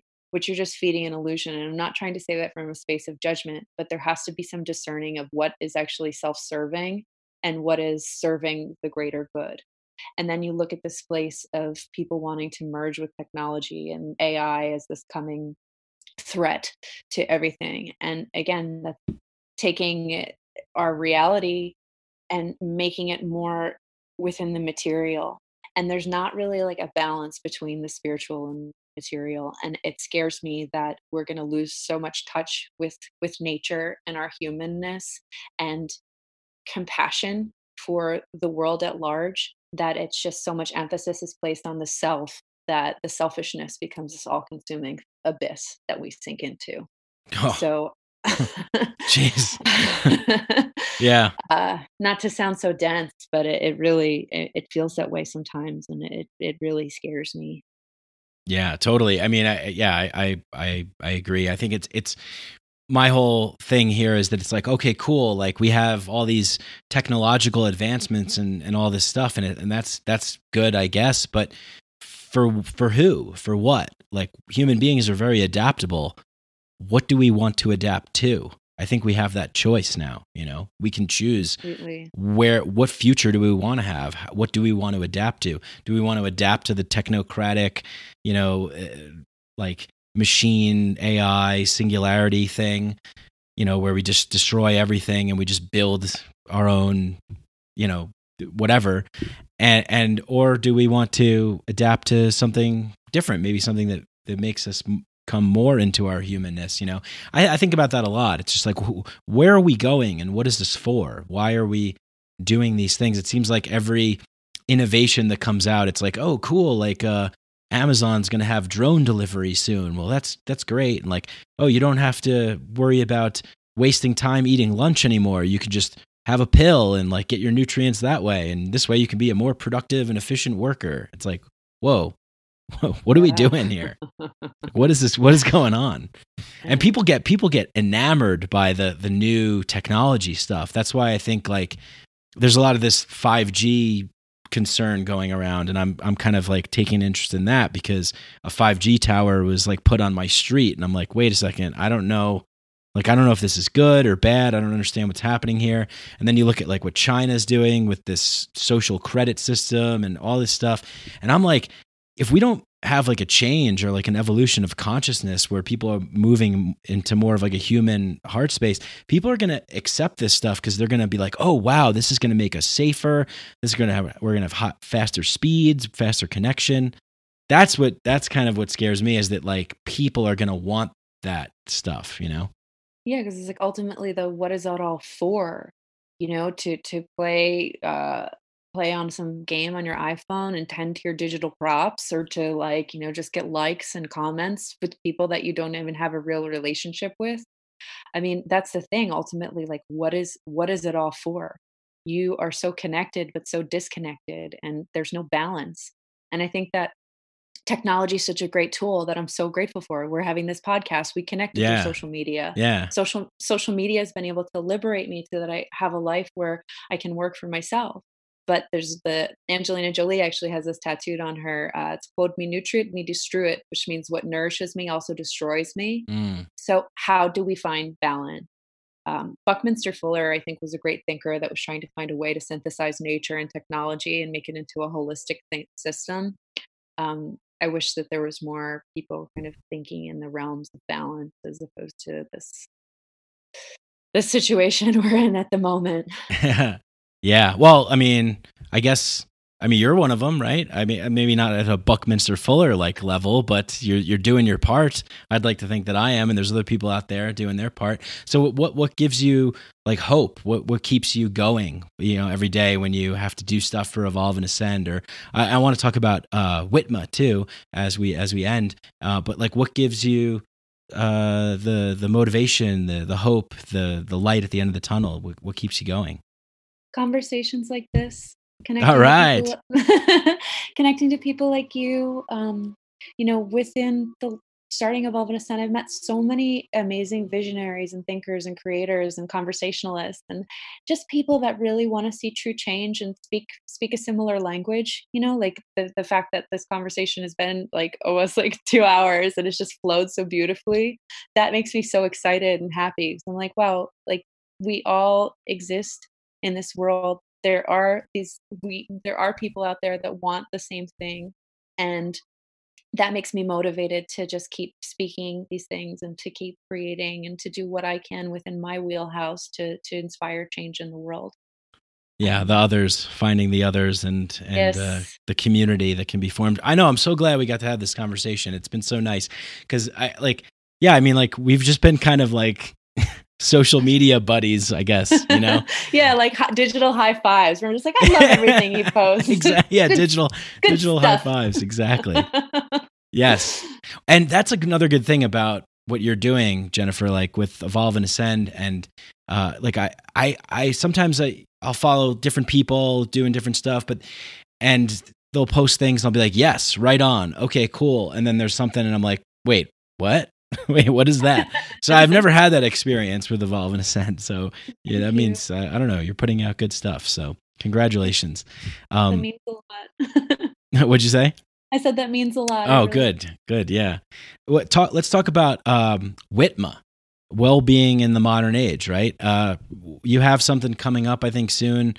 I don't know we'll see when this gets released, but you hold live events. Talk a little bit about what this is and how this got started and what the function of WITMA is. Yeah, so our next event is coming up on April 20th in LA. It was a funny synchronicity that it wound up being 420. We didn't initially plan for that. Nice. But it worked out well. So I basically first connected to WITMA because Noah Lampert is a dear friend of mine. I love him to death. He had asked me to be a panelist at the first WITMA event, which was almost 2 years ago. So I was first on his panel. We did a talk on comedy, creativity, and consciousness. And from there, I was asked to then be a moderator at the next event. Noah had dropped off, then the partnership changed. And after the last event in LA, I took a meeting with Anna Lungard, who was one of the founders of WITMA, and she had asked me if I was interested in potentially partnering in a bigger way. And for me, something that's really been coming up, especially just even like what we talked about in this conversation, is taking it offline and actually like really like bringing people together and creating community and creating things that feel like inclusive and diverse and hold space for the weirdos. Yeah. And also the thought leaders. And I was like, you know what? Yes, I want to do this. So our first event with me as an official partner happened this last October. And this one coming up on April 20th is the second one where I'm actually a partner in it. And for me, it's felt so important to get behind and be a part of and to curate in a very specific way, because within the wellness space, there's a lot of just like woke white women. And there's not much diversity and inclusivity. And I really wanted to come in and curate from a space of intersectionality where we can hold space for everybody, the artists, the creatives, the psychedelic people, the people that are the spiritualists. The last event we did in New York, it was so cool because I had my dear friend Nitin Ron, who is a baby doctor who climbs the mountains in the Himalayas and doesn't consider himself a mystic, but is actually the most mystical person I've ever met in my life. He's on the same panel with Valeria Ruelas, who's on Instagram as the Mexican witch. So we have a witch and a doctor meeting in the middle, Nice. talking about the same thing. It's like politically incorrect, but for the wellness space. That's amazing. I love that, because I recently was thinking of something like that as I was running the other day, because I'm thinking about, I do this podcast. I kind of just, it's just virtual. It's online. I want to start doing more things. And I've been collaborating with a friend here in Denver who's doing live events where he brings people together to watch documentaries, and then there's a panel after, and I did a live podcast from there. And so I was like, yeah, this is really good to kind of come out and be with people. And another idea that I had, it seems like that's what you're doing, is getting people to get together in a space to talk to each other who normally probably wouldn't talk to each other, and then see like what happens. Exactly. Yeah. And it's so special seeing what does happen from there. So it's like, I hope the next WITMA you can come, because every fall we're doing New York, every April we do LA, and then we want to do little pop-ups in between. But it is something really special when you can put everybody in a space together and then take the walls down, and then you find out like you actually have way more in common than you ever realized. It's a really fun thing to curate and put together. Yeah, I mean, I think it's in this, digital age, it's so easy, I think, to just kind of fully exist in that digital space. But there's, through my experience, there's nothing more powerful than like being in the presence of other people. Completely. That makes a difference. Yeah, because and to feel safe, to not feel like there's some hierarchy or there's people above you, or because somebody's an influencer with 100,000 followers, like whatever the fuck that means, that they're not human too. Right. So it's like the walls come down when you're all in the same space together, and there's something really beautiful about that. That's actually like where new ideas really emerge from that human connection. Amazing.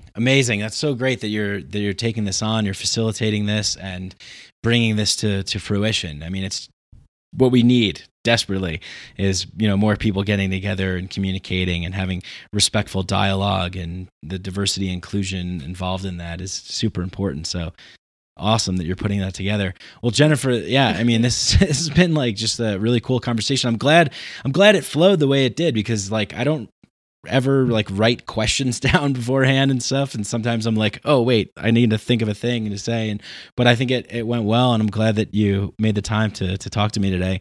Any kind of closing final thoughts, if you want to share any other things that you're working on or upcoming stuff, or where people can go, or just closing words? Yeah, so WITMA wouldn't be possible if it weren't for Noah, but I also just have to give all credit where credit's due. I do have an amazing partner, Anna Lungard, who just is a badass businesswoman. So just have to give her a shout and thank you for being such an incredible partner. But I have my Oracle deck coming out on May 14th. It'll be out everywhere books are sold. It's called the Menti Oracle. So if you want to learn more about that, thementiOracle.com, and the deck actually explores a lot of what we talked about on the show, and a very tangible way to connect to the present. And if you want to learn more about me, you can go to jennifersodini.com, evolveandascend.com, all that stuff. And I guess my best parting words of wisdom is never be afraid to ask questions, and don't be afraid to talk to people and to reach out, because I think we live in a time where, like we said, there's a lot of fear and a lot of divide and conquer mentality. But at the end of the day, we're all human. And in connecting to other humans, you can connect to your humanness. And I think that what the world needs now is more of that, just finding a way to love one another and to care for each other, and to talk to each other gracefully, and, to open your heart to new ideas. Amazing. Yeah. I mean, that's one of the things that I have gotten a sense of from, being aware and following your work and stuff. It's like just feeling what you just said it comes through, and so it's always good to see people out there that are really kind of committed to doing it in a genuine, authentic, and I guess right. I mean, correct, appropriate. I don't know what the right word is, but like the right way, I guess I'll just say for now, as being a placement holder for a better word to emerge later. So thanks for doing all the things that you do, and for working so hard on creating these things. And it's just reinforced through this conversation. So I'm so glad that we had a chance to talk, because I have such a better sense of who you are and what you're all about and everything now. So go check out Evolve and Ascend, Whitma. Go look it all up. Follow Jennifer on Instagram. She's always posting good stuff on there. Thanks for listening. Till next time. Peace. Hey, I hope you guys enjoyed that conversation as much as I did. Hope you guys like these podcasts and enjoy them. And if you do, please spread the podcast, share it, tell a neighbor, tell a coworker, tell a friend, tell a cat, tell a mouse, tell a dog, tell an ant, tell a firefly, tell whoever you tell. Share it, spread it, like it, all that good stuff. If you really love the show, you want to go a step further, you really want to help us out, leave a 5-star rating and review on Apple Podcasts, and go to patreon.com, Patreon/Mike Brank, and patreon.com/Mike Brank, and you can donate as little as $1 a month, $2 a month, whatever you want. Help support the show that way as well. But remember, I love you guys no matter what you do. I just love that you tune in and you enjoy these podcasts. Message me. I like hearing feedback. Get in touch with me on Instagram, Mikeadelic Podcast, Mike Brank on Facebook as well. And thanks to our sponsors, Synchro and Hemp Bombs. If you want a discount on ketogenic and plant-based nutrition products, go to Synchro and type in the code Mikeadelic at checkout to get 20% off. And they have amazing ketogenic chocolate fudge called Keto Mana that I have all the time because it has like no sugar and carbs in it. So it's great. And it's delicious. And if you want CBD, go to hempbombs.com and get 15% off all your CBD needs, I guess. And just enter the code Mike15 at checkout. But thank you once again to everybody. Thanks to Danny Barnett and Galaxia for the music, the intro and the outro. I love you all. Peace.